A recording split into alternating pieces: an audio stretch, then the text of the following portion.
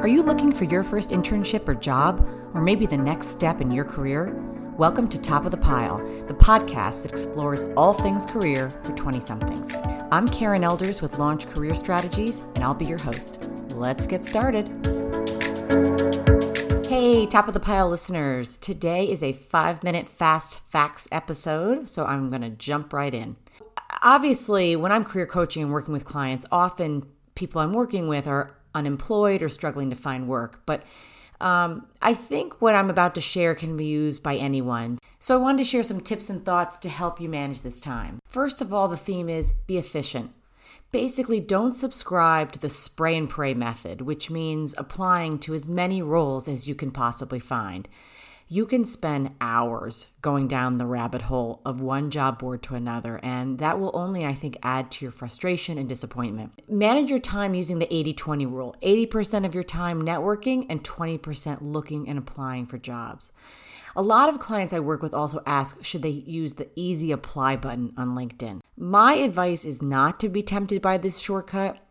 If the job actually interests you and means something for you to get an interview there, go to the company website and apply. Easy Apply doesn't let you include a cover letter, and you can't be sure that the company's ATS software is compatible with the LinkedIn Easy Apply software. I've heard issues with that. So I think that, if you really care about that job, go apply directly on the company website. A few other things, it's critical to have a strong photo and headline, and you need to have keywords from that job description on your profile for Easy Apply to even have a chance of working. So just keep that in mind. Next, try to focus on quality versus quantity. Have your top companies that you focus on and do your research and work to get informational interviews around those companies. The list can be fluid, but as opposed to having a ton of companies that you know a little bit about, God forbid one of them asks you for an interview, you won't be prepared. Go deep and try to find more people to connect with in a smaller list of companies. Get certified. Maybe it would be better to have Excel skills or better Excel skills for the job you're aiming for. There are tons of free courses out there, and there's a ton of them on Google, Garage. I'll put that in the show notes. I think it's important to make looking for a job part of your day, but not your whole day.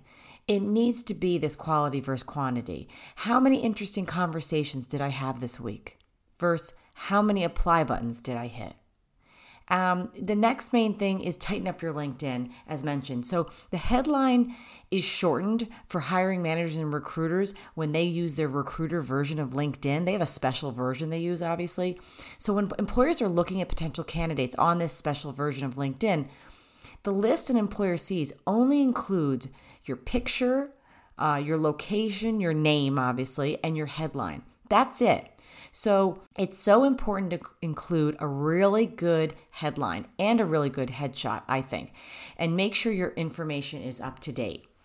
Now, if they're looking at your LinkedIn because it was included on your resume or you were referred to them or maybe you reached out directly to the recruiter and they're checking you out, then they will see your whole headline. So be clear on that. It's only if they're using their recruiter version.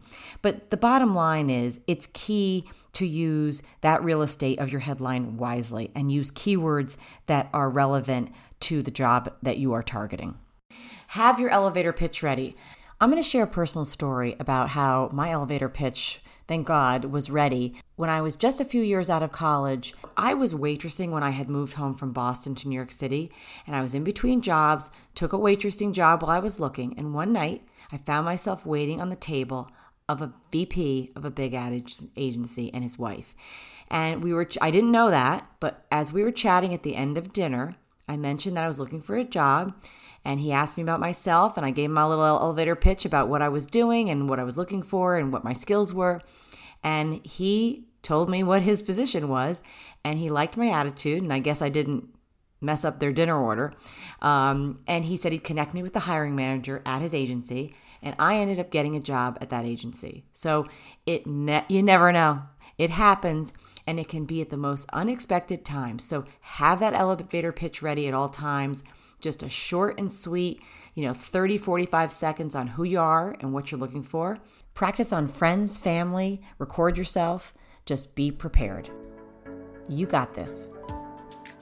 Launch Career Strategies helps young professionals launch into a successful and fulfilling career path. By the way, if you enjoyed this podcast, please leave a rating and a review.